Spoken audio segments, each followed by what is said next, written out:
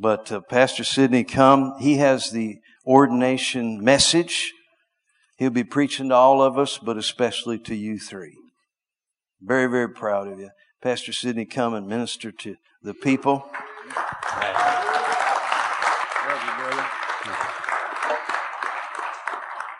Well, good evening.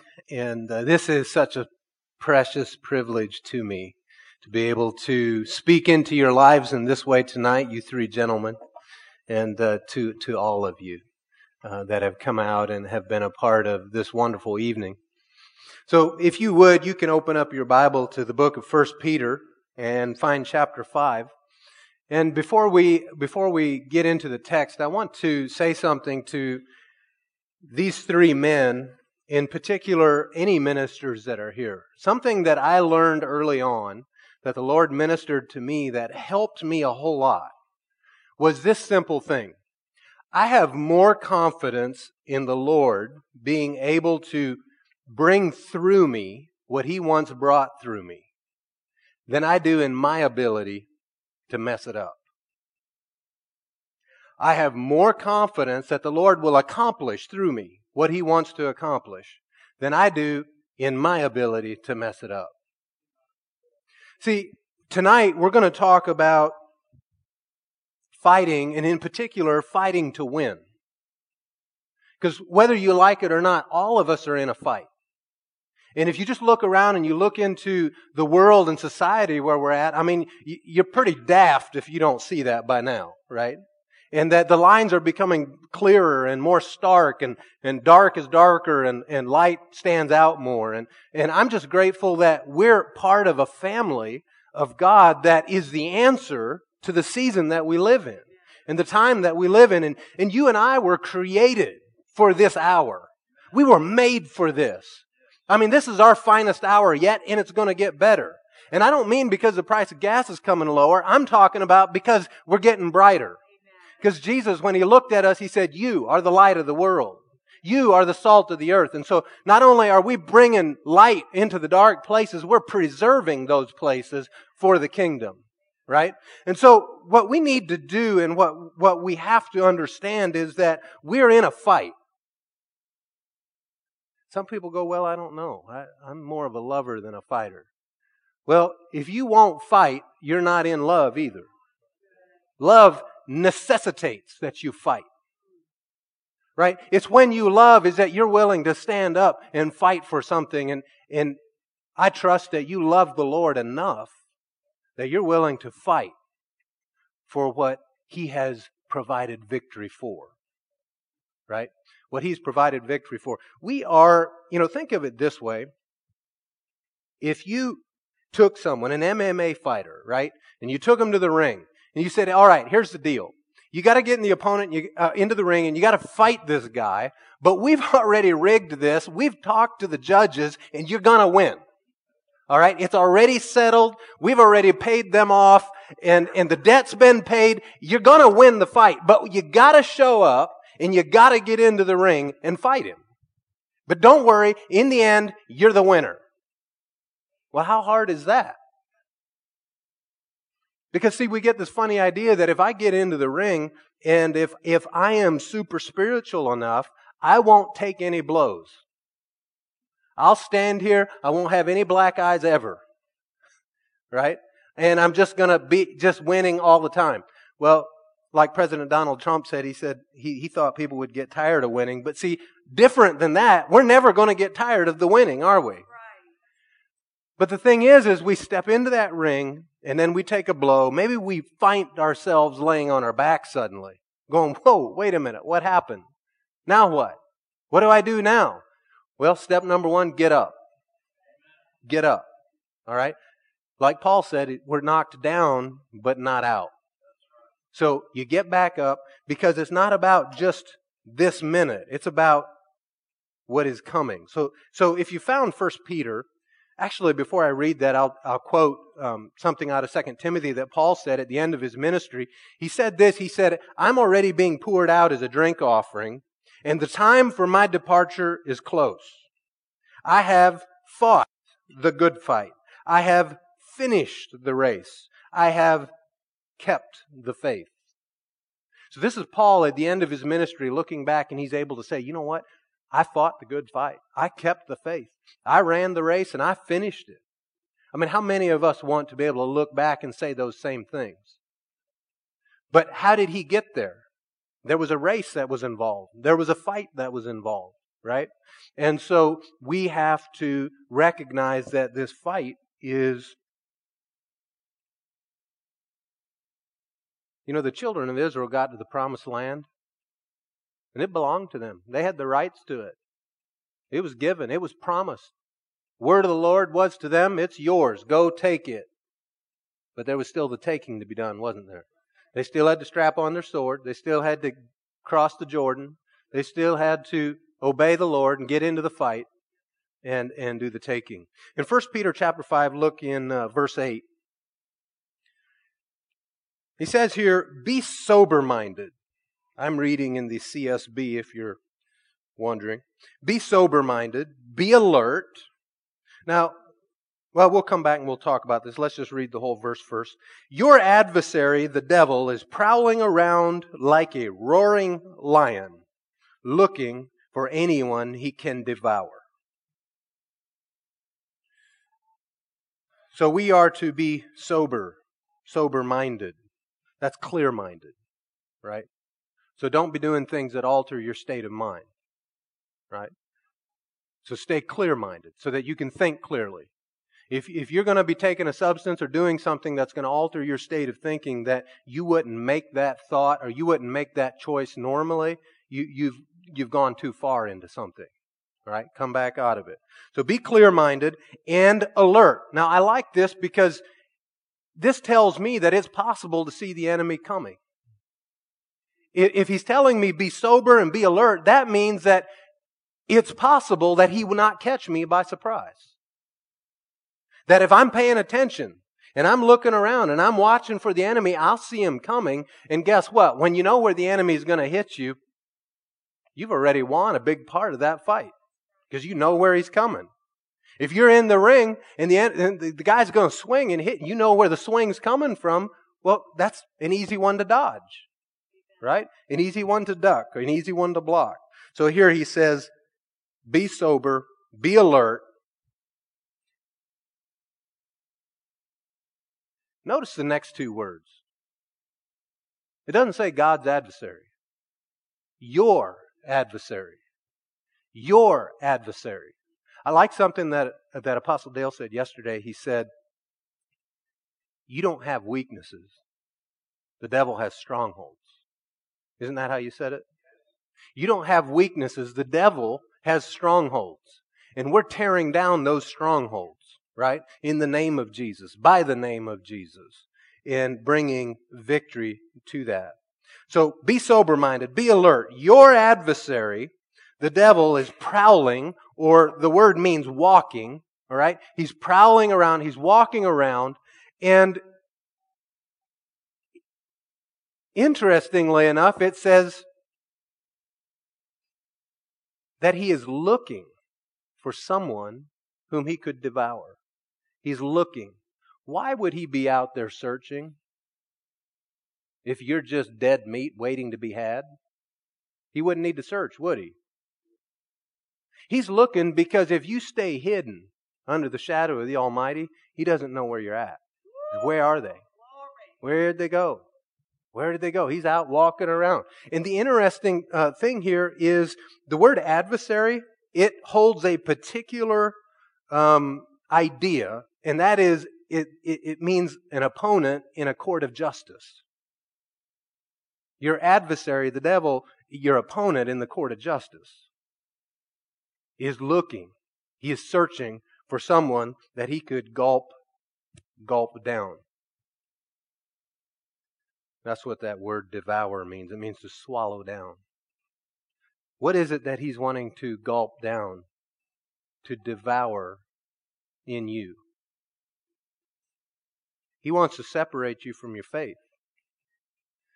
Remember, it's the good fight of faith.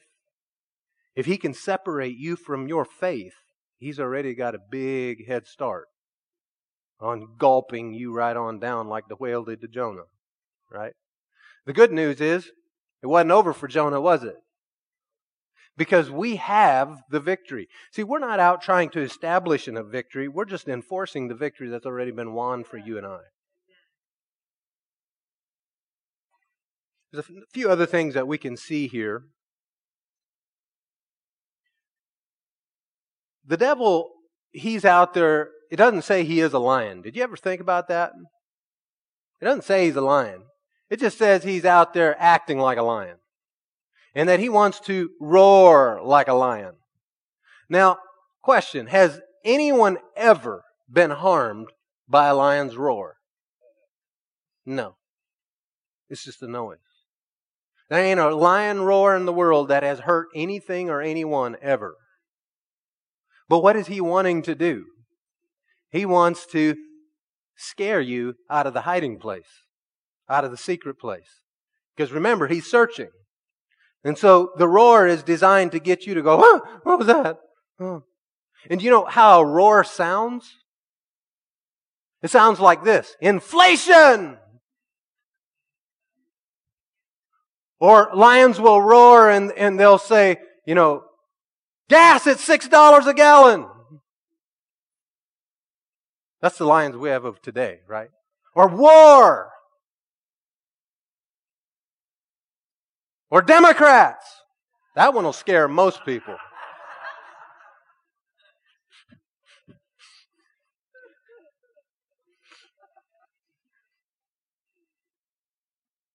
See, the devil's currency is fear. Fear, rebellion, and pride. Those three things are what the devil's currency is and what he operates in. And if he can get you to buy into or receive from that pride, from that fear, it begins to open more doors of access into your life. Because see, if you begin to fear, if you hear the lions roar and you recognize that, wow, things have doubled, things have tripled, the prices of things have gone up, and, how are we going to do this? How are we going to do that? Or maybe it's not about finances for you. Maybe it's for something entirely different. Maybe it has something to do with relationships. Or maybe it's a health thing. One of the devil's favorite roars is cancer. People, oh, not that word, not the C word. And they give all this reverence to exactly what he wants. See, in Scripture it says that he's been robbed of the power of death. It never says that he has the power to put people to death, but it does say that he has been stripped of the power of death. Well, what is the power of death? It's the fear of it. That's the power it wields. And if you're afraid of that, now he can get you to do things in response to that fear. And he gets into the driver's seat. Jesus had something to say about this because, see, most of us are wise enough that we would not go out there and just get drunk and start carousing around and partying the nights away and through the day we sleep it off and then have headaches and hangover and then that night we're back out partying again, being drunk. We know better than that because the Word says not to do those things. But something that's a lot more slippery is concern and worry. Because according to what Jesus said in Luke, he said it's the same. It'll have the same effect on you as being drunk or hungover. In fact, I'll read it to you in Luke 21 in verse 34. He said, "Be on your guard so that your hearts or your minds are not dulled by carousing." That word carousing means hungover. That's literally what it means. A headache from being hungover. He said, "Be on your guard so that your minds aren't dulled from a hangover headache or drunkenness and the worries of life. Or that day will come on you unexpectedly like a trap. For it will come on all who live on the face of the whole earth. But, here's the flip side of it, be alert at all times praying so that you can be accounted worthy to escape all these things that are going to take place on the earth." So, when you look at that, realize that worry or fear, afraid of the lion's roar, will have the very same effect on you as if you were hungover, dulled down by a headache. It'll cause you to be not sensitive to the Spirit of the Lord. It'll cause you to miss the thing he would have you do because you were too distracted and preoccupied with the roar that you were hearing off in the bushes.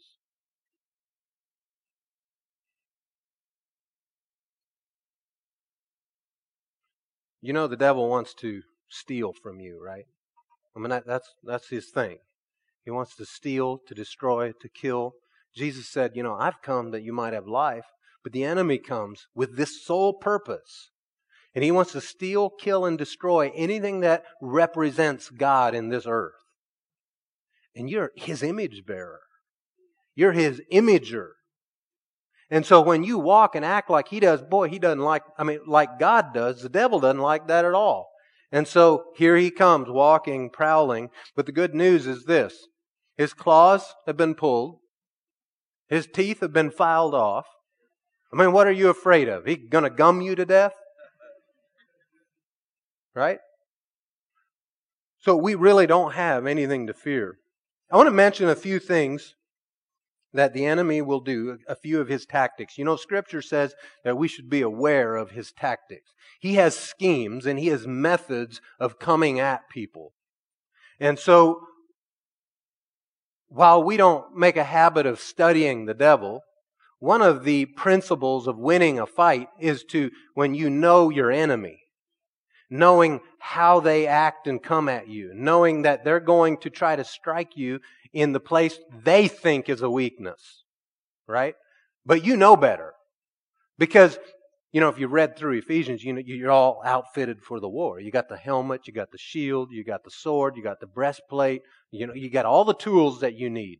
And you're ready for this fight. One of the ways that the enemy likes to come, that he'll come, is he'll be real crafty and he'll try to deceive you with something that appeals to your flesh. All right? He'll do that sometimes with, he'll get you to look at what you don't have rather than at all the things God has done for you. I mean, remember Eve in the garden? The serpent didn't show up and say, "Hey, Eve, you guys have all these trees in the garden to eat from. Isn't that amazing?" I mean, except for this one. But you got all the others, right? He didn't do that. He showed up and pointed out the one they didn't have. And he'll try to get you to focus on what you don't have. And get your eyes off of everything that's been given to you. So that's one of the ways he comes. Another way he comes is like an angel of light. And he wants to deceive. Because he always is deceiving. Right? Even the lion's roar is deceptive. The lion's roar can't hurt you. But he wants you to think that it will. He wants to scare you out into the open. And so the devil comes as an angel of light. Well, he also is an impersonator. That's one of his favorite things. And it's also one of the oldest tricks in the books. I mean, most of you have probably done it. Come up behind someone, you dump a little bit of water on them or tap them on the opposite shoulder. And then they turn around and you point at the guy beside you, and they take the fall for it. Well, that's what he does. Okay? He likes to put off on God what he pulled off. And get you to think that, well, that was God that did that. It wasn't him. It wasn't his handiwork. And one of the ways that whole angel of light thing is he'll come and he'll quote scripture to you to try to get you off. Because he did that with Jesus up on the temple. Quote Psalms 91 to him. Jump off. You'll be fine. Psalms 91 says you're going to be fine. The angels will bear you up. But of course, Jesus knew enough not to listen to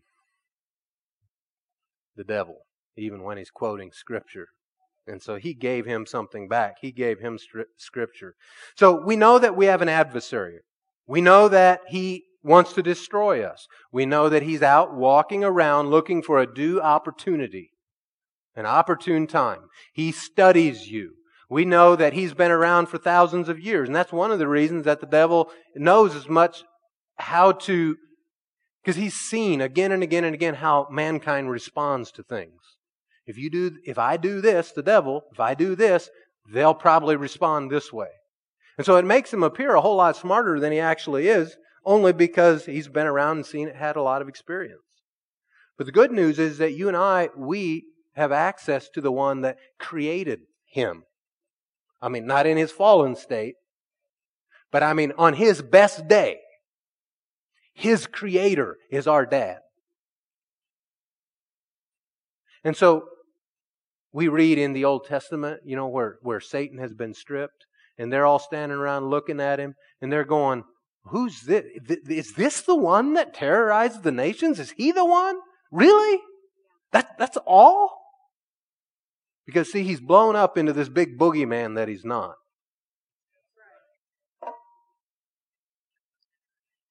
One of the things, now I want to talk to you about how to win. Okay, so now we know that the devil's bad. I don't think you were confused in that to begin with. The devil's bad, God's good, we need to win.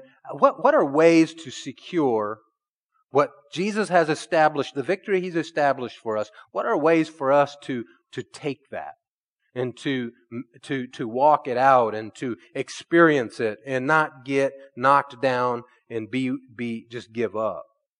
In Isaiah 54, it tells us how. Okay? Isaiah 54:17, it says, "No weapon formed against you will succeed, and you will refute any accusation raised against you in court." Satan's called the accuser of the brethren, right? And in Revelations, it says he was kicked out of heaven. He came to the earth. It says, woe to the earth, because he's hacked off. And he knows his time is short. And so he's going to take it out on those who are the children of the Most High. So he comes down and he puts this bullseye on you if he can find you. Because remember, you're staying hidden, right? He can't find me.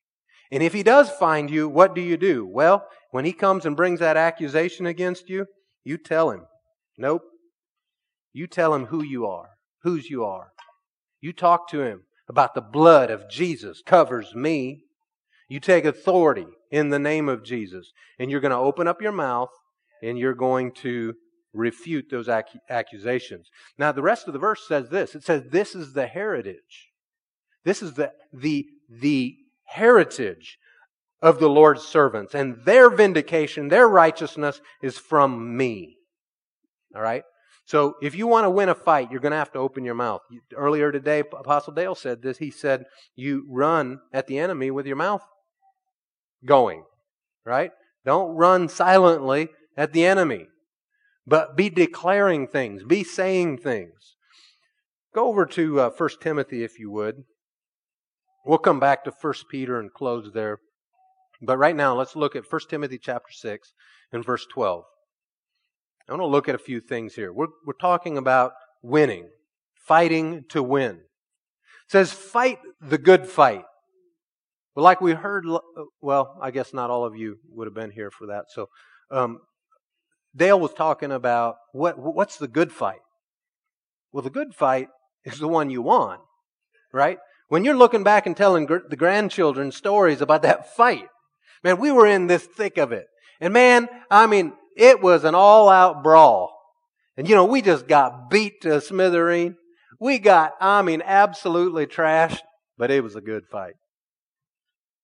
Would people say that? No. That's not the good fight. That was a horrible fight. Man, we tried, but we got our tails handed to us, right? That's not a good fight. The good fight is the one that you go, man, we handed their tails to them. Boy, it was a good fight. Why was it good? Because we won. Right? We won.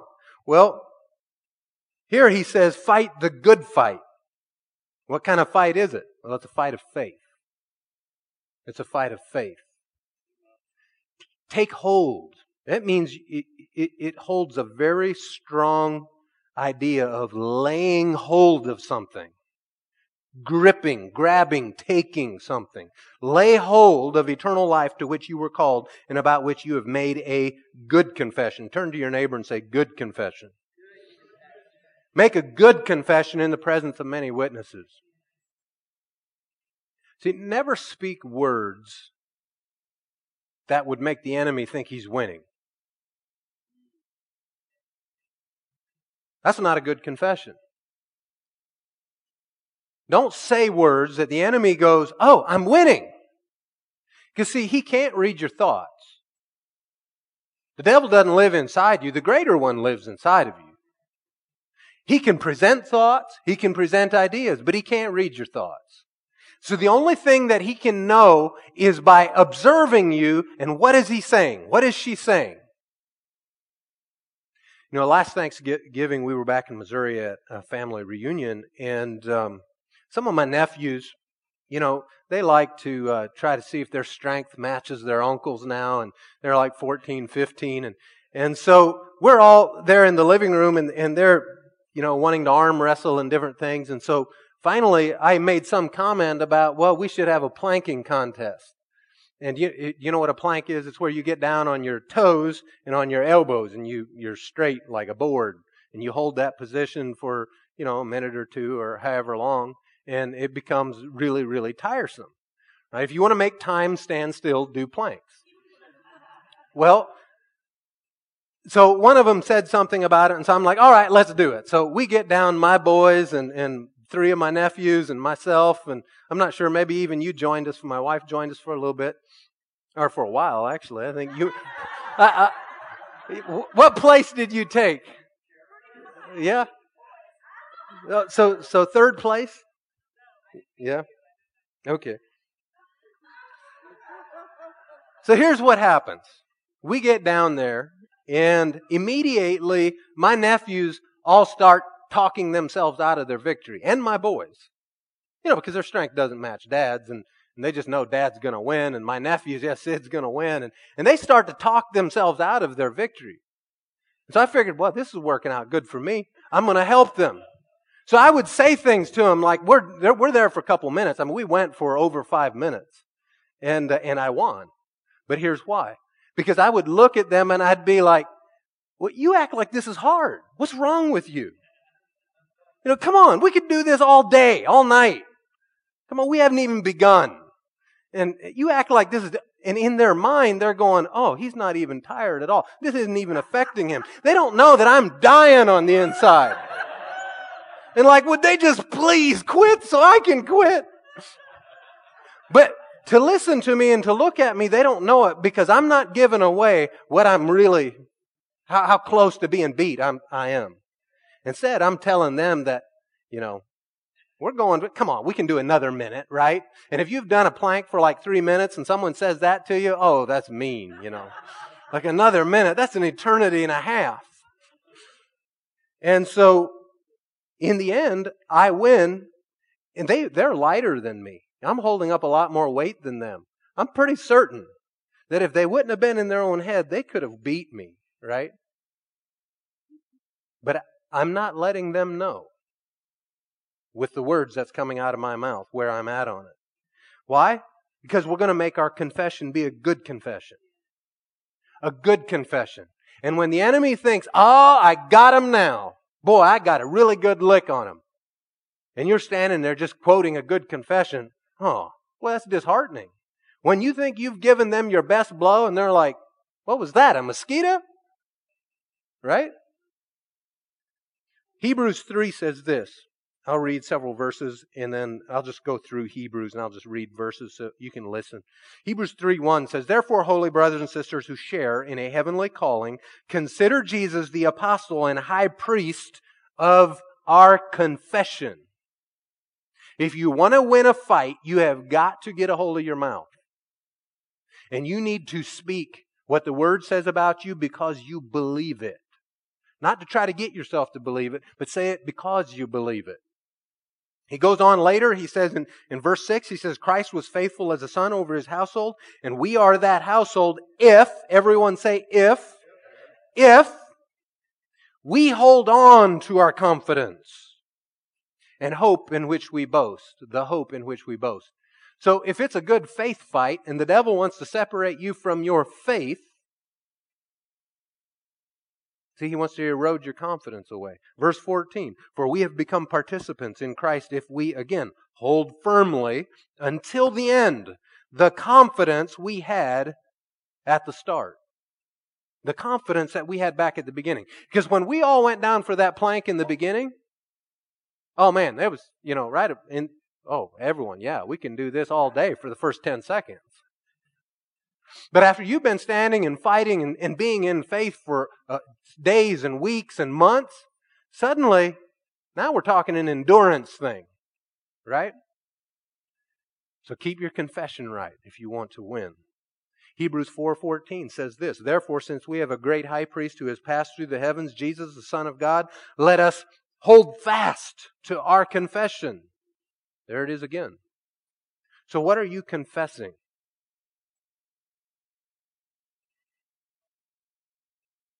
See, here's the thing. Just stop accepting the results of a fallen world. Just stop putting up with that. And accepting that as, oh, hum, here we are in this broken down world. Use the name that was given to you. Let your confession be of the name of Jesus and of the victory that He has given to you. Your confession is one that, I can do all things through Christ who strengthens me. The greater one lives in me. He perfects that which concerneth me. The law of the Spirit of life in Christ Jesus sets me free from the law of sin and death. And your best blow, devil. And you just go right down the list. In your confession, the good confession's coming out of your mouth and something else is happening. Your ears are hearing it and faith is welling up on the inside of you. And you just get stronger and stronger and you're taking back ground. And you're winning and you're fighting. I remember growing up in a small town in Missouri. I had my grandparents were well known in our community, and they had a good name. The Ropp name was known in our whole town. Everyone knew that they were a people of excellence, and so I had certain rights and privileges in my town that someone else may not have had because of the name that I had. And I could go into stores. And, I could order whatever I wanted, whatever it was, auto parts store, didn't matter. And I could just put it on Grandpa's account. And they would mark it down. And, that was back when credit cards were rare. And so most places you'd either do checks or they'd send you a bill. You'd just buy it on credit. And then once a month send them a bill. Well, I would go all over town. I would do business, do whatever needed to be done. And I was 16 years old. I was working for my grandpa. And the mayor came to me because they were friends of my grandparents. And they said, well, listen, if you ever get stopped or have any trouble with the police officers in town, you just bring that to us and we'll take care of it. So I have a get out of jail free card because of the name that I have. Get out of jail free card. This is a good thing, right? I mean, I'm sure there would have been limits to it, but they knew us and they also had confidence in us. Well, along comes a time I get a speeding ticket and I pay it. And the mayor's wife says to me one day when I'm in a store and she sees me, she says, "Hey, I saw coming through the system here recently, you had a ticket. Why didn't you bring that to us? I would have taken care of that for you." And I'm like, well, I know you would have. You told me that, but I deserved it because I was speeding, and I did do that. Well, yeah, I know, but, the next one, you bring it to me. I got several tickets and never took them to her because I was agreeing with my accuser. You're guilty. You sped. Yeah, that's right. I did. And the get out of jail free card, I completely didn't use it because I was too dumb to use it. Because I just agree with my accuser. Yeah, that's right. But see, some of you, if you want to win, you have to stop agreeing with the accuser. Yeah, I know you did it. Yeah, I know you deserved it. Yeah, I know you blew it. But guess what? The bill's been paid. There's someone who said, I got this. And if you want to win, you're going to have the good confession and stop agreeing with the accuser. Right here, I was letting the privileges that I had available to me because of my name, because of my good name, were just going to waste because I wasn't enforcing it. I wasn't using it. Because after all, I deserve what's going on. I did this to myself. Now, if I would have been stopped and I hadn't been guilty, you better believe I'd have went in there because I didn't do it. Well, yeah, wouldn't we all? But see, it's when you have done all the wrong things and now you're in the fight and you feel like you're losing and it's my fault that I'm losing, the good confession. The good confession. The greater one lives in me. The blood of Jesus removes all sin, all unrighteousness from me. And I'm His. And I stand in His presence and in His courts, right? And I refuse all these accusations. They don't belong to me.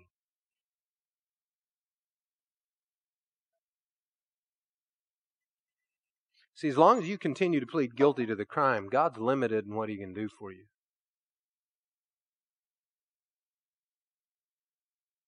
I remember we had a police officer. One night I rolled a stop sign. And, I wasn't trying to run the stop sign. I just didn't come to a full stop, and hiding in the shadows as a police officer, and he sees it and he stops me. And in those days, and in Missouri, they would take you up and set you in the car while they would write out your traffic ticket. And so I'm sitting there, and he's writing out the ticket, and he's almost done. He's just filling in the last couple of blanks, and I'm just sitting there, yes, sir, no, sir, waiting for him to be done. And I happened to notice his name badge, and his name badge, his last name was Holcomb. Now, my grandparents' neighbor was Dean Holcomb. And so I said, are you related to, or do you know who Dean Holcomb is? And he stops and looks at me like I'd slapped him, looks back down at my license that was on the top of his clipboard, looks back at me, and he said, yeah, I know him. He's my brother. He said, are you related to Emery? That'd be my grandpa, because he's seeing my last name, right? It's just the light's coming on for him. Are you related to Emery? I'm like, yeah, he's my grandpa. He said, oh, man. He said, Dean thinks there ain't a better neighbor in the whole world than your grandpa. I said, yeah, that's how my grandparents feel about Dean, too. I mean, Dean has really been an amazing neighbor, all the years they've lived there, and we've just really enjoyed them and their family. And so that's really cool that you're his brother, He's like, oh, man. He looks back at the ticket on his clipboard that has already been filled out, and he pulls it out and tears it up. He said, I can't give you a ticket. And I said, well, that's not why I brought it up. We really like Dean, and I saw your last name. He goes, yeah, I can't give Emery Rob's grandson a ticket. He said, so I tell you what, you slow down and you obey the law, and this never happened. He said, because we really think the world of your grandpa. Now, it wasn't my doings that just got me out of that situation, was it? It was someone else's name that I have now is also my name, Rob. It'd be nice if that's where the story ended, but about a week or two later, I come into town late one night, and I'm flying on a back street, and sitting up one of the side streets, there's Christmas lights came on. Here he comes, some police officer. Man, I sure hope it's not Dean, Holcomb, Mr. Holcomb. And so I pull over, and I'm driving a different vehicle this time. And he comes up behind me. Like I said, it's dark, so I can't see who he is until he gets out of the vehicle and gets in front of his headlights coming to my vehicle. I'm like, oh, no, it's Holcomb. And he just let me off like a week or two ago because of my name and because of who I am. And now here, I didn't keep my end of the bargain, right, to obey the law, and here he's stopping. This time, it wasn't just a simple roll and a stop sign. I was going fast. And as he comes up to my window, don't do this. Immediately plead guilty to the crime. When you realize you've blown it and the accuser shows up, you keep your confession good, right? You can talk to the Father, and you can say you're sorry to Him, and you deal with it all on that level, but you leave the accuser out of it. So as soon as he comes up to my window, before he can even say anything to me, no, actually, he did say something first. He goes, not you again. And I say, just go get me a ticket, please. I deserve it. Just go write me up. That's what I said to him. Because, see, I just feel better if I get to pay the fine. Because I deserve it. That isn't how you win fights. He goes, no, I'm not writing you a ticket. I'm grateful for that, because that's not how the devil acts, is it? He'll write you 4 of them. I said, no. He says, no. He says, I don't want to write you a ticket. What I want is for you to slow down and be safe. I said, sir, I will never speed in this town again. That is true. And I didn't. I still don't. I obey the law when I go to Seymour. The rest of the county is another subject. But that did more for me. That mercy that He showed me did more for me than 100 tickets would have. But don't disqualify yourself by your confession, by having a bad confession. Hebrews 10 says this in verses 22 and 23. I'll read a few verses here. It says, "Let us draw near with a true heart in full assurance of faith, with our hearts sprinkled clean from an evil conscience and our bodies washed in pure water.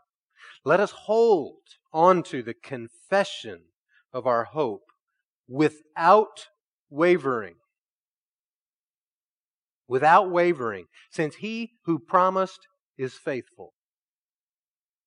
I don't care how many times you fall down or feel like, man, I'm losing the fight. You keep your confession right. You get up, you fight again, because you're going to win. Because He's faithful. Verse 35 says, "Don't throw away your confidence, which has great reward. For you need endurance, so that after you have done God's will, you may receive what was promised." Verses 38 and 9. "But my righteous one will live by faith." See, it's a fight of faith. "And if he draws back, I have no pleasure in him. But we are not those who draw back and are destroyed." The devil walks around looking for those who he can destroy by separating them from their faith. But we don't draw back. We're not those who are destroyed. Instead, we're those who have, it says, faith and are saved. Faith and are saved. So position yourself for victory with your mouth. Go over to James chapter 4 and we'll look at a few more scriptures here in closing. In James chapter 4, it talks about a position that you have to have in order to be victorious. In verse 7, James 4:7 says, "Therefore, submit to God. Resist the devil, and he will flee from you." So the positioning that you have to have, I called it earlier, you're in the shadow of the Almighty. You're hidden under the wing, as it says in Psalms 91. But the way to be there is to be submitted to Him. When the Lord asks you to do something, tells you to do something, you submitted to Him. For some it takes them longer than others, but in the end, you're submitted to Him. And when you submit to the Lord, see, submitting isn't a popular word today in our culture. Because people think that we've been delivered from that. But we haven't. Right? And what you yield to or what you submit to has authority over you. Okay? And so when you submit to the Father and to His will and to His plan for your life, His authority now comes down on you and flows through you. And when you're submitted to Him, you're standing in His authority, in His power, in His might. That's why it says, now fight. Resist the devil, and he's going to run from you, flee from you. But you're going to have to fight. So God's not going to do it for us. You're submitted to Him, and now in His authority, in His might, my confession sends the enemy packing. Jesus knew that. That's why He says in John 14, He said, "The ruler of the world would be the devil. The ruler of the world's coming, but he has no power over me." And He says why? He says, because just as the Father commanded me, so I do. See, He's submitted to the Father, and now He walks in the authority that's been given. And so the devil's got no place in Him. So resist the devil, and he will flee from you after you've submitted yourself to the Lord. Let's go back to 1 Peter. 1 Peter 5. And now let's go look at verse 5. We're going to, instead of taking just the verse 8, let's read it in context.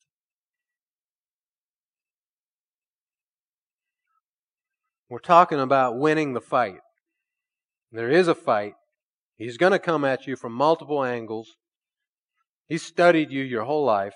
or him and his spirits. But none of that means anything because the greater one lives in you and he's come to destroy the works of the devil. So his best efforts just fall like ashes because you refuse to quit because you've got endurance. Your confession stays producing the results that he has already established for you. Verse 5, in the same way, you who are younger, be subject to the elders.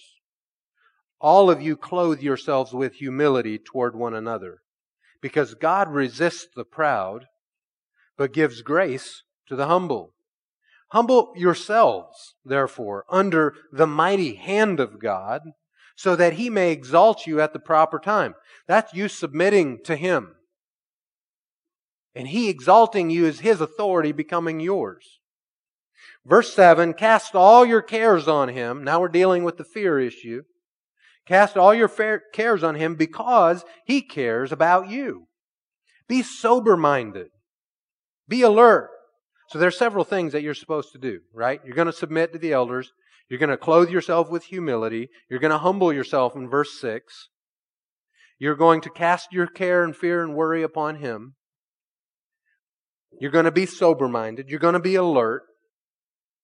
It says your adversary, the devil's prowling around like a roaring lion looking for anyone he can devour. Someone say he cannot devour me. Verse 9, now those verses are your protection. Verses 5, 6, and 7, that's your protection. Do those things and you'll walk in victory. Verse 9, resist him. Now we're to the fighting part. Resist him firm in the faith. It's the good faith fight. Knowing that the same kind of sufferings are being experienced by your fellow believers throughout the whole world. The good news is if you would read and you see in Scripture where it talks about all the armor, the full armor of God, and that it gives you all the different things to do, and your weapons, what they are, all of it. But how many would like to go into an MMA ring with all this armor and a sword, and the other guy's just got darts? And you've got a shield, right?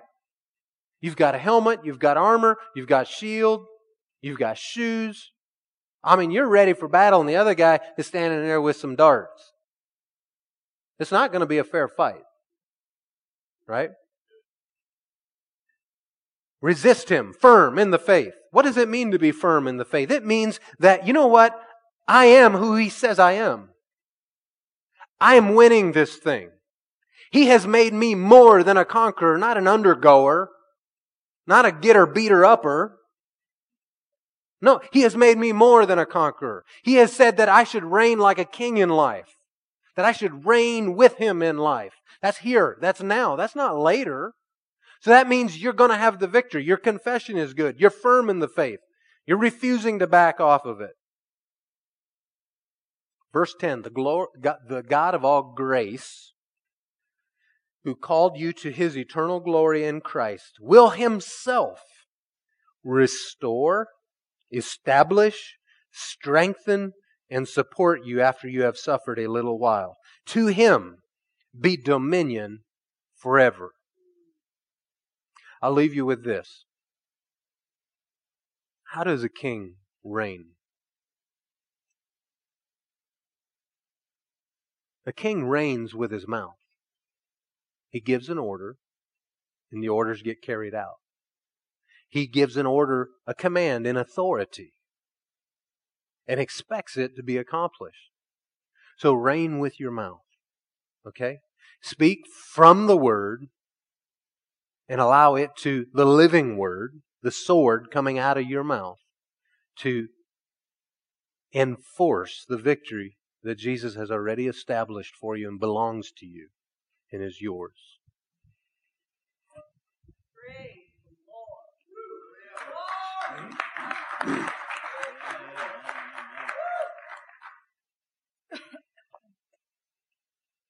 Hallelujah.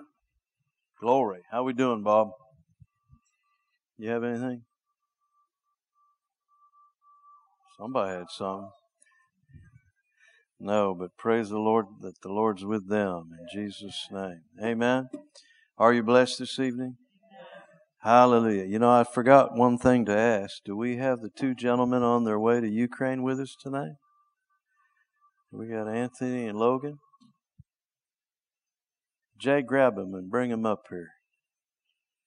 Hey, folks, these two gentlemen are on their way tomorrow to Bucharest. And come on up, Jay. They're going into a war zone. Is, as we would say, relatively safe. All right? They'll spend some time, I'm not prophesying, but they'll get to know the bunkers and the basements very well. And we want to keep them in prayer. As anyone we send over, we bring them back. Amen. Why don't we all stand up, stretch your hands towards them. And Jay, put your hands on them. Pastor Bob, come and minister to them. And Pat, you want to come up and lay hands on them? Father, we bless these men and their hearts. We read the scripture, Lord, tonight that you recorded of how anyone who forsakes house or lands or wives or family for your sake in the Gospels would receive 100-fold now in this time. Well, now isn't when they get back. Now starts now. And what I just said now was a little while ago. Now is current. And we just ask you to bless them, give them the peace of God, that they're in the right place at the right time. Warn them should they make changes supernaturally. Lord, I'm asking you for a shield of favor about them to protect them in Jesus' name. And I thank you that as their hands are willingly offered to serve and bring food to the hungry and medicine to the sick and the wounded and a word of encouragement to him that is weary, we bless you and honor you for that. Thank you for them, Lord. You want to pray anything out, Jay? Father, I just thank you for the willingness of their hearts to go. And Father, that we find a multiplication of men like this, men willing to leave and forsake all, and they're also willing to then receive 100-fold. And I thank you for that in Jesus' name. Amen. Amen. The leadership of the Spirit is going to become so tangible to both of you. What I refer to as the spirit of seeing and knowing. And as you trust the Holy Spirit within you, as you trust Him, He not only will warn you, but He'll also reveal to you what lies ahead so that you're prepared. You're not taken off guard. Because what I seen when Jay was praying for you earlier here is I felt like there was a fresh oil coming upon your eyes to be able to see clear. That your ears were going to become more sensitive to the leadership of the Holy Spirit, but also they're going to become sensitive to the warnings that you will become very familiar with in the days that lie ahead. Warnings that you'll sense that inward witness, if you know what I mean, that you'll sense that still small voice that'll lead you, that peace that umpires your heart.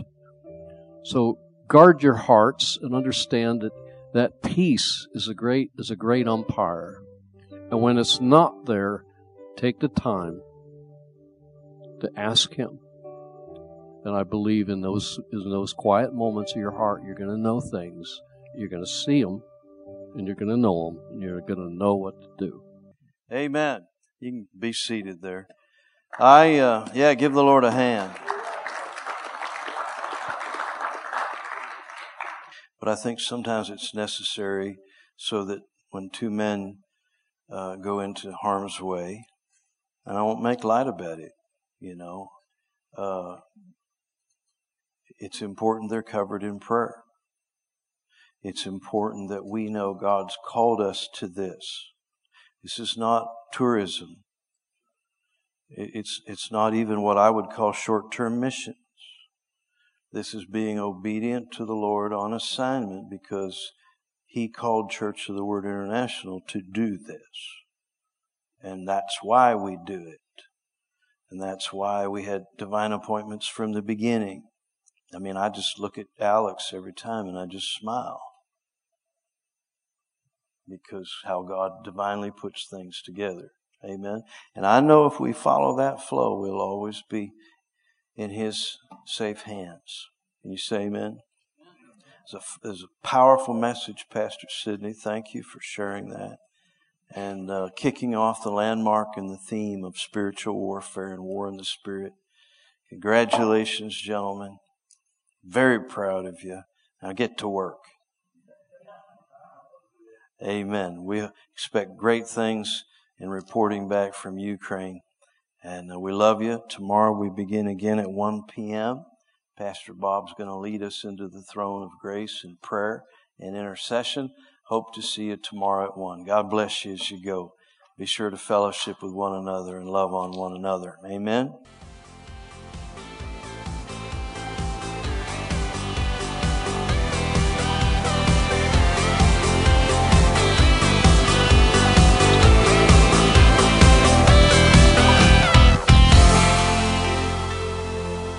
Glory to God. Well, good evening. Can I ask you to rise to your feet, lift your hands above your head, and praise the Lord? Hallelujah. Praise you, Lord. Hallelujah. It's Landmark. Woo! Elbow your neighbor and say, welcome to Landmark 2022. It's 2022. Look at you guys on the front row. So proud of all of you. Glory to God. Well, listen, one way we love God's by loving one another. So turn around, shake somebody's hand, hug somebody's neck, love on one another. Introduce yourself to somebody. Tell them your name. Ask, what is your name? Love is here. Jesus is here. We're so glad you're with us tonight. Praise the Lord. Well, Heavenly Father, in the name of Jesus, we come into your presence tonight, Lord, for all of the purposes that you intend for us. All of the things that you desire to do in our lives, all of the miracles, all of the impartations,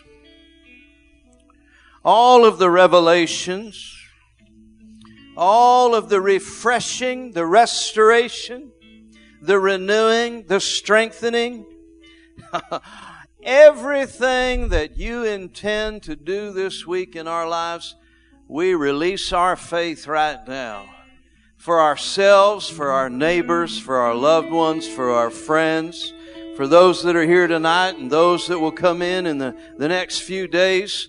Lord, we ask you to set apart this week for a landmark that will not be forgotten, for a landmark in what you choose to do in these lives will like have a rippling effect from shore to shore. We extend our faith in the name of Jesus. And Lord, let the high praises of God be in our mouths, like a two-edged sword in the hand of a valiant soldier. Let the high praises of God be in our mouth. Say this after me. Lord, I'm thankful that you never fail me. You promise never to leave us or forsake us. We believe your word, Lord. Amen.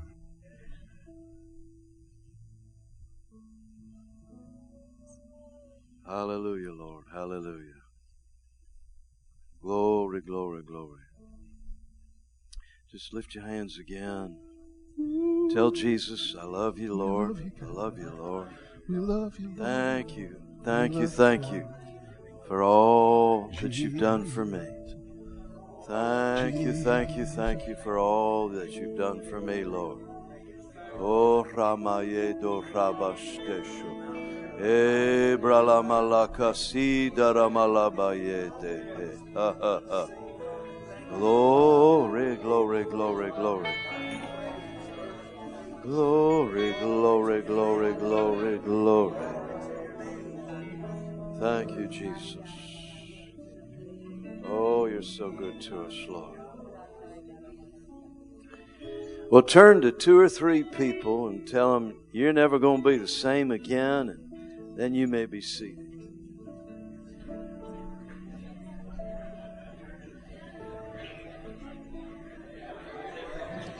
Never going to be the same again.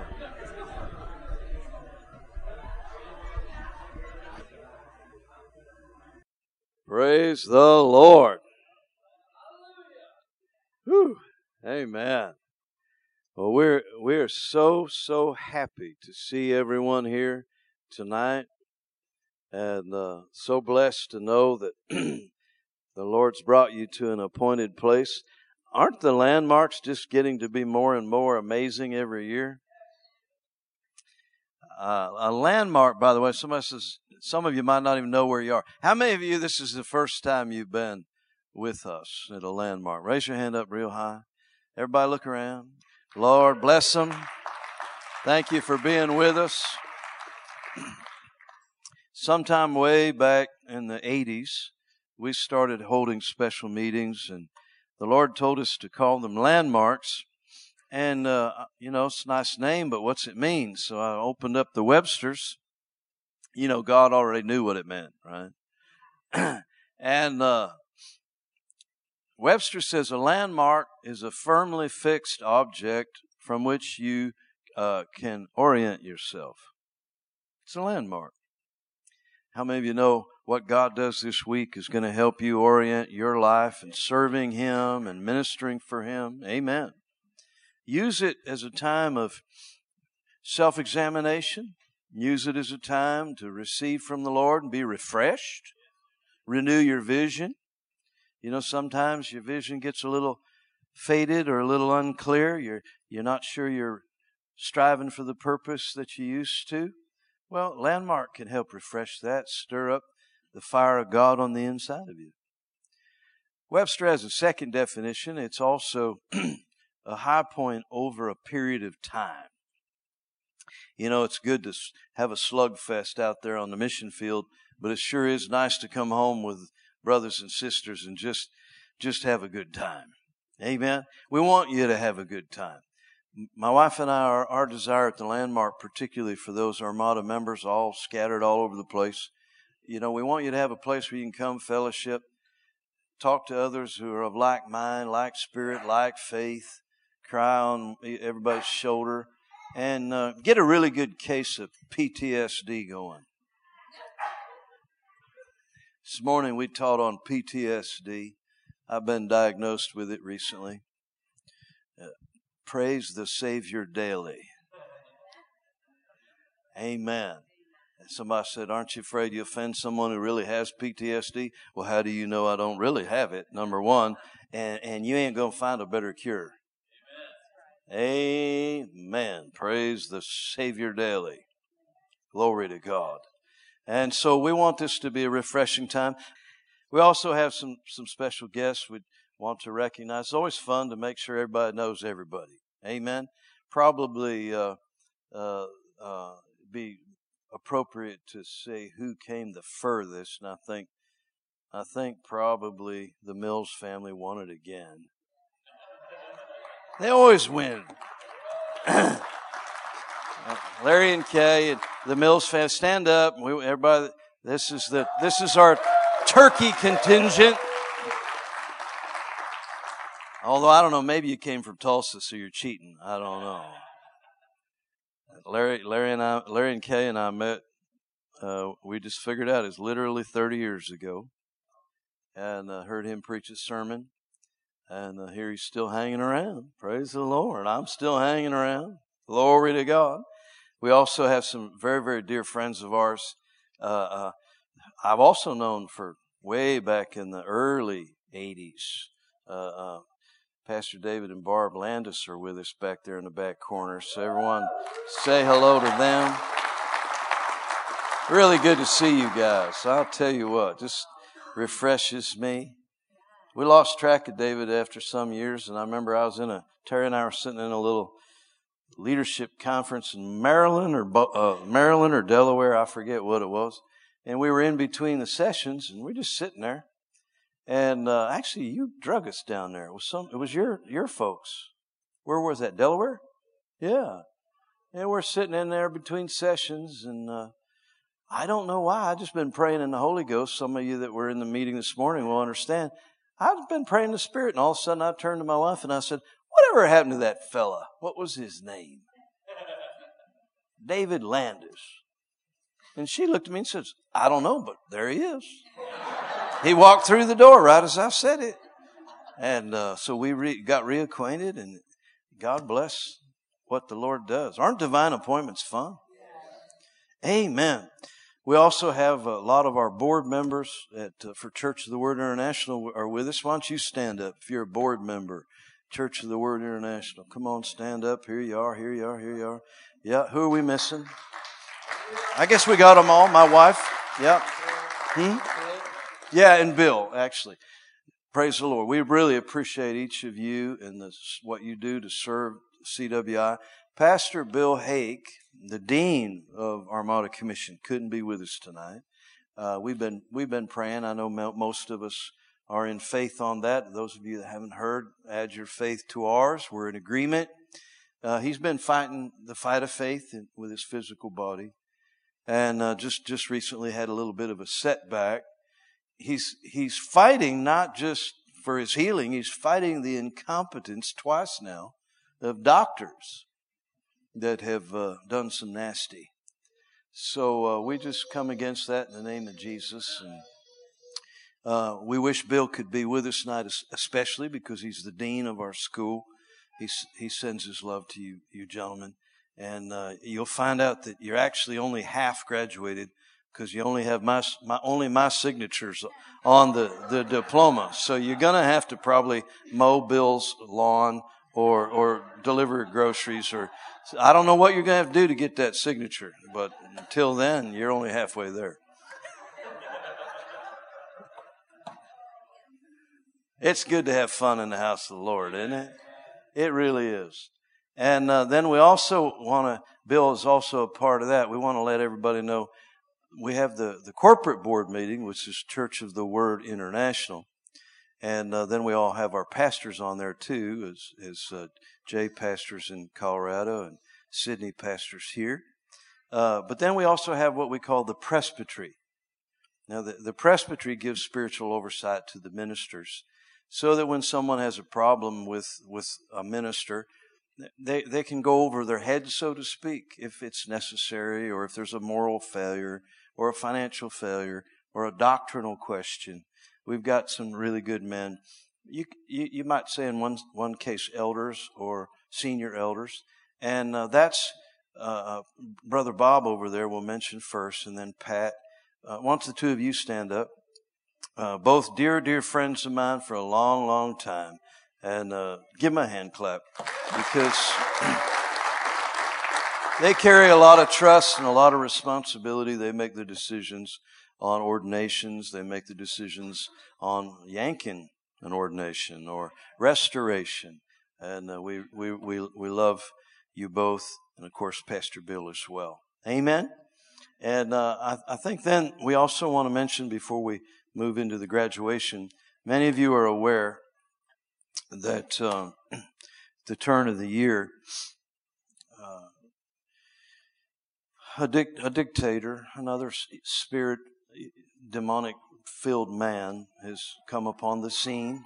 History seems to repeat itself, and we're now at war. And most of you know I have close ties for the last 8 years with the country of Ukraine and the pastors. By the way, we have someone from Ukraine, so although the Mills family won. Alex, why don't you stand up? And everybody needs to know that Alex Chorney he's now here, and we're pretty close to getting him a visa, and he'll be legal. Until then, don't let. He wants a beard and a buggy. Yeah. Well, you gonna trade in that Passat? Okay. And so we're at war.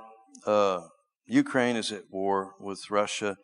From American media's perspective, from Russia's perspective, Russia is at war with NATO and the United States. You don't really get that on the news here. So we're in a trying time.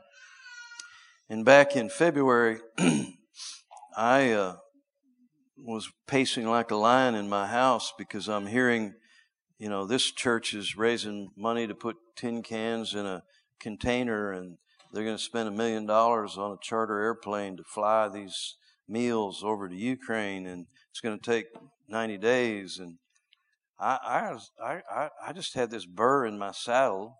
I was pacing, and I thought, Lord, we got to do things faster. We got to do something faster for millions of people that are running away from their homes that have been completely destroyed. Nothing left.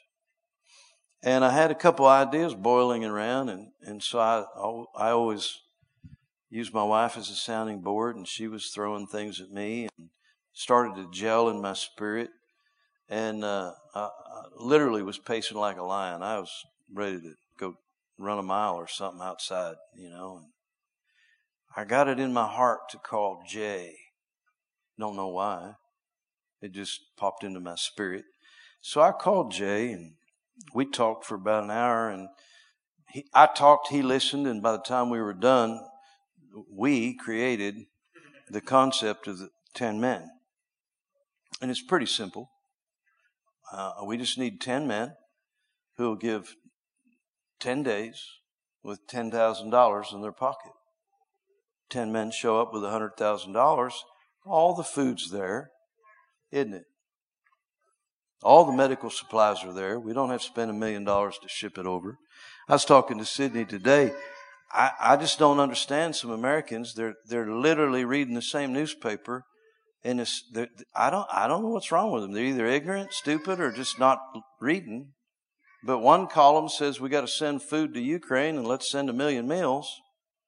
And the next column says the world's going to starve because Ukraine has all the food and can't export it. In the same newspaper. Ukraine don't have a food problem. You don't need to spend millions of dollars to send food to Ukraine. You do need to spend some money on fuel to distribute it, which means you got to trust pastors. And so 10 men was established with the first premise that we go over there to serve the pastors and empower the Ukraine pastor to do what he's already doing.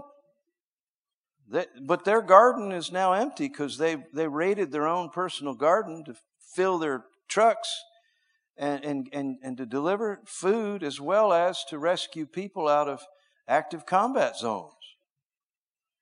And I mean active combat zones. I sat with pastors, and if I get through a day without weeping, it's a good day. We're talking about close personal deaths and murders and on and on. And we don't have, it's not the fitting place to talk about it. It's horrible, though. It's just an unbelievable time of history. But those pastors, getting people out where other people can't get them out. One pastor and his wife from Odessa evacuated from combat zones over 9,000 orphan children on their own with no Western help. Well, I want to put an end to that. I don't know about you, but I can invest in people like that. Amen. Many of these pastors I've known for 30 years. One of the pastors was in Alex's wedding, was your best man. So it's not like they're, taking chances. Not like we're taking chances. So Jay, I want you to stand up. Come up here, young man. It fell into my heart that he doesn't have enough to do. He's got a family and a business and a church. So anybody that's doing that much needs a real job. So I asked him to serve with me, and he's responsible to find these teams. And when we began, and I asked him to help, it was one team. And halfway through that team in prayer, the Lord told me, it's not one team, it's 50 teams. Now, one team's 100,000, 50 teams is 5 million. 500 men, $5 million. That's his responsibility. What was that sermon that you preached, Larry? Those that go out into deep waters and do great things for the Lord. Amen. So I just want to let everybody know how much faith I have in Jay and appreciation for all that he is doing, because I love him and I believe in him, and he's going to play that part in the kingdom of God, and we're going to see this thing through, because people's lives depend on what we're doing right now. Why don't you stretch your hand towards Jay? Lord, we're blessed. We're so blessed because we're just surrounded by great people. This one, that one, we could fall over in any direction, and there's just great people in this room. But right now we hold up Jay before you and ask you to empower him, anoint him, protect and preserve his family from all stress and strain. And whatever sacrifice they make, we claim the 100-fold. Those are your words, Lord, not mine. And we ask, Lord, for these 500 men, these 50 teams, this $5 million, for the lives that will change in Ukraine, for the hungry that will be fed, that have gone without, for those that have no medicines, those that have no way to escape the combat zones. Lord, we thank you that we'll be able not to be stalled, not to be stopped, not to be hindered, but we're going to bring the gospel in all of its power into this nation. And Lord, when this wave is past, Lord, we thank you we'll be even in a greater position to raise up leaders, to plant churches, and to spread the gospel all through the former Soviet Union. Lord, I look forward to the day when I dance on Red Square and have a party and rejoice in Jesus. In Jesus' name, amen. Amen. Thank you, buddy. Wanted to make that official. Love you. Now get her done. Glory to God. Isn't the Lord good? Well, right now then, let's turn in our Bible to Mark chapter 10 before we bring these gentlemen forward and lay hands on them. We need to honor the Lord and receive an offering this evening for the landmark expenses. There's always expenses here and there, and it's always fun also to be empowered to sow seeds into missions and into the needy. But here in Mark chapter 10, there was a young man that came to Jesus, a rich young ruler. And somewhere around verse 17, he asked Jesus, "What do I have to do to inherit eternal life?" And Jesus said unto him, verse 18, "Why do you call me good? There is none good but one, that is God. Are you calling me God?" See, how do you get saved? You confess with your mouth Jesus is Lord. This young ruler was getting pretty close. He wasn't there yet, but he was getting pretty close. And so then Jesus, because he had not yet died on the cross, they were still under the old covenant, they were bound by the law. He begins to quote the law about the commandments, adultery, killing, stealing, etc., etc. Now verse 20, this young man answered and said to Jesus, "Master, all these have I observed from my youth." Then Jesus, beholding him, loved him, and he said, "One thing you lack. Go and sell whatever you have and give it to the poor, and you'll have treasure in heaven, and come and take up your cross and follow me." Now Jesus did not say, you got a problem is that you have too much.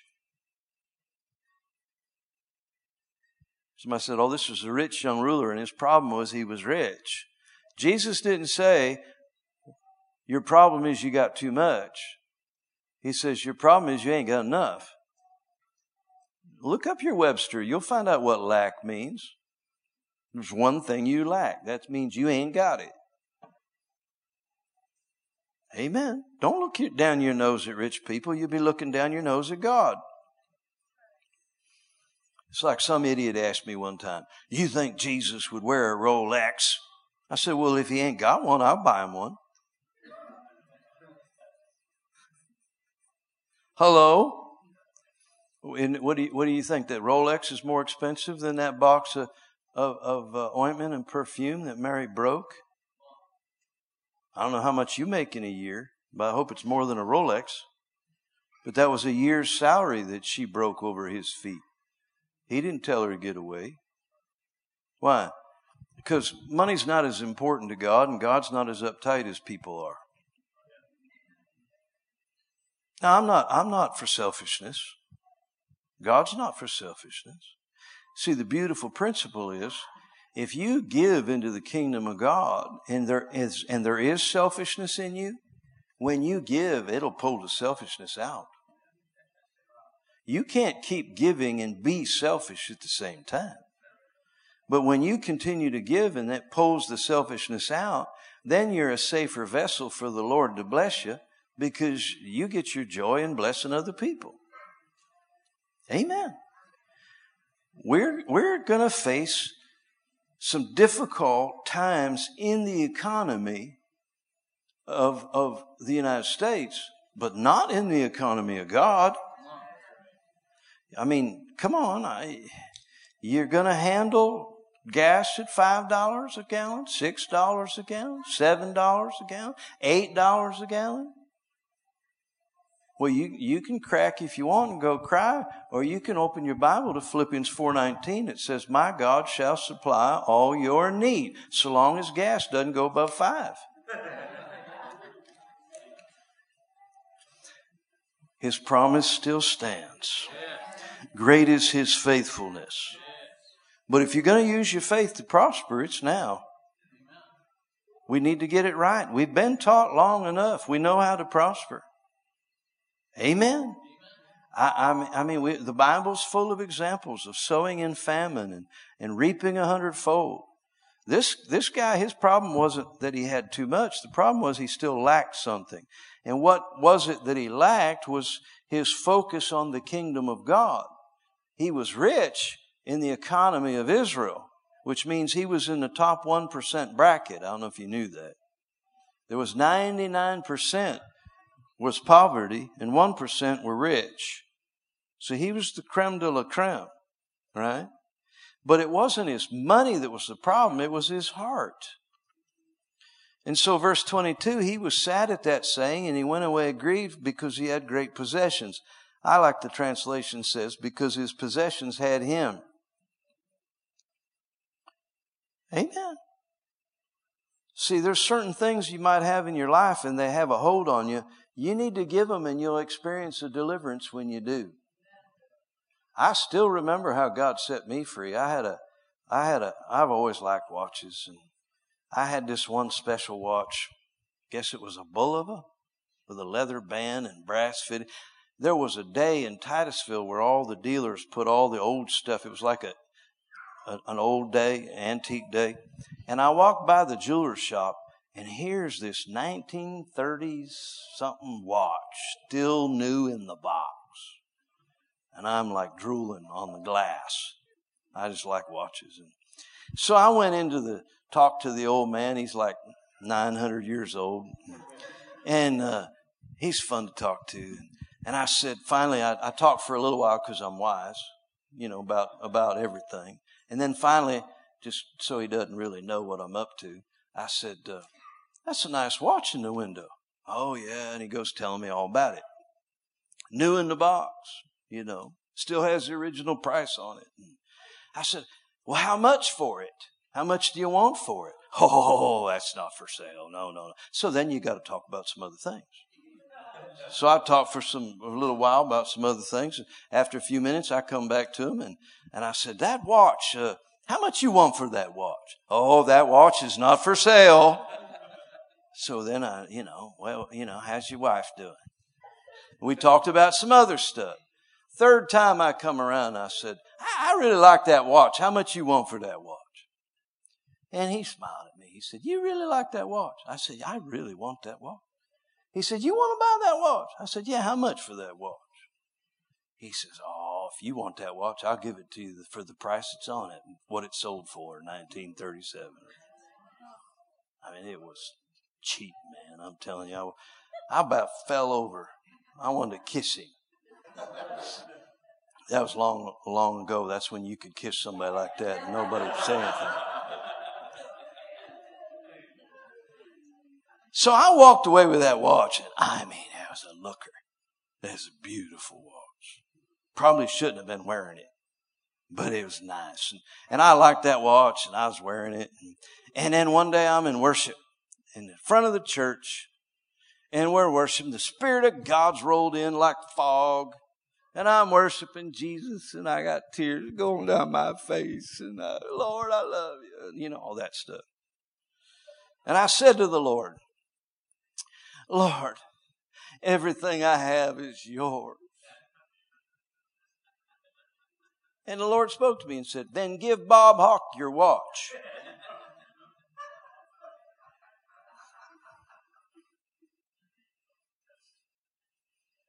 I love you, Lord.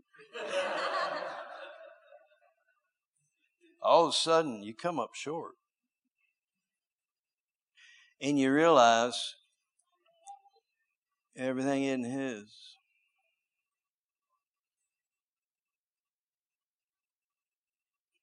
I look over at Bob. He's on the floor, wet mess, weeping before the Lord, watchless.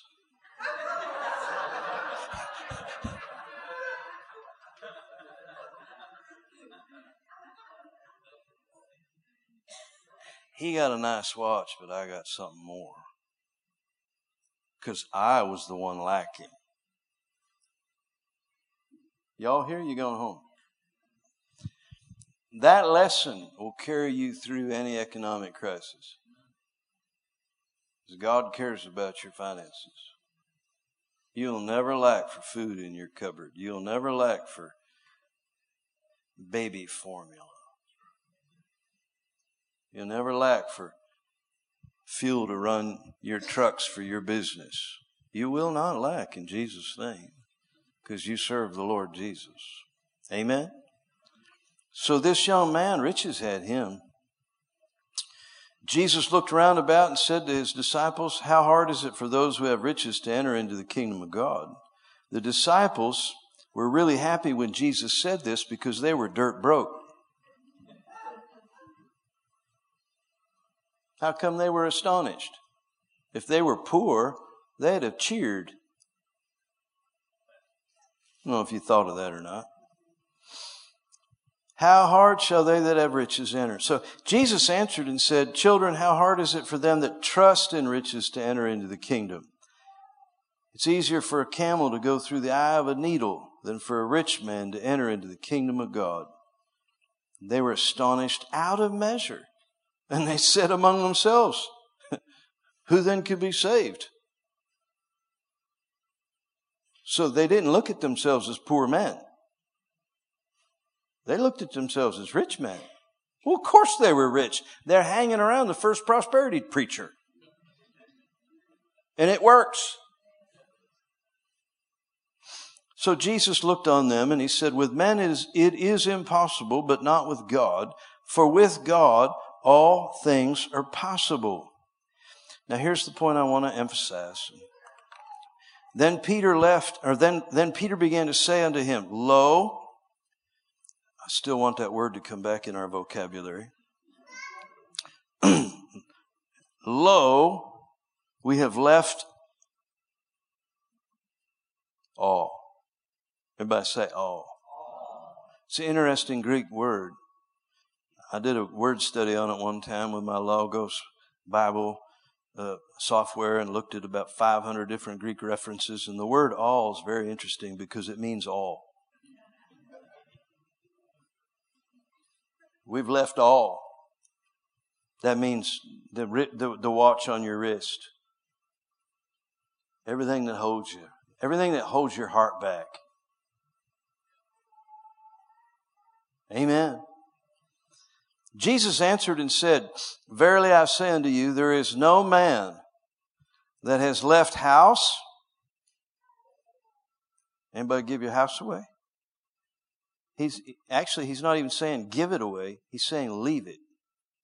Left house, left Colorado, left house, left Ukraine, you left your house, or your brothers or your sisters or your father or your mother or your wife or your children or lands for my sake in the Gospels. Why'd you leave? You run away just for a better opportunity? No, you left for the purpose of the gospel. He shall receive 100-fold now. When? Now. Now. It ought to be 100 times better for you here than in Colorado. It ought to be 100 times better for you here than in Kiev. Well, for you maybe 1,000 times better.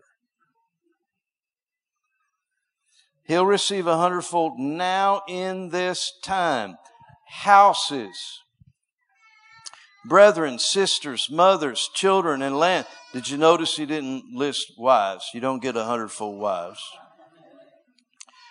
I don't know if I taught that in Bible school, just to make sure you boys understand, because I heard reports of you over there in Ukraine. So, children and lands with persecutions. With persecutions. Bob used to teach, there's your 100-fold wives.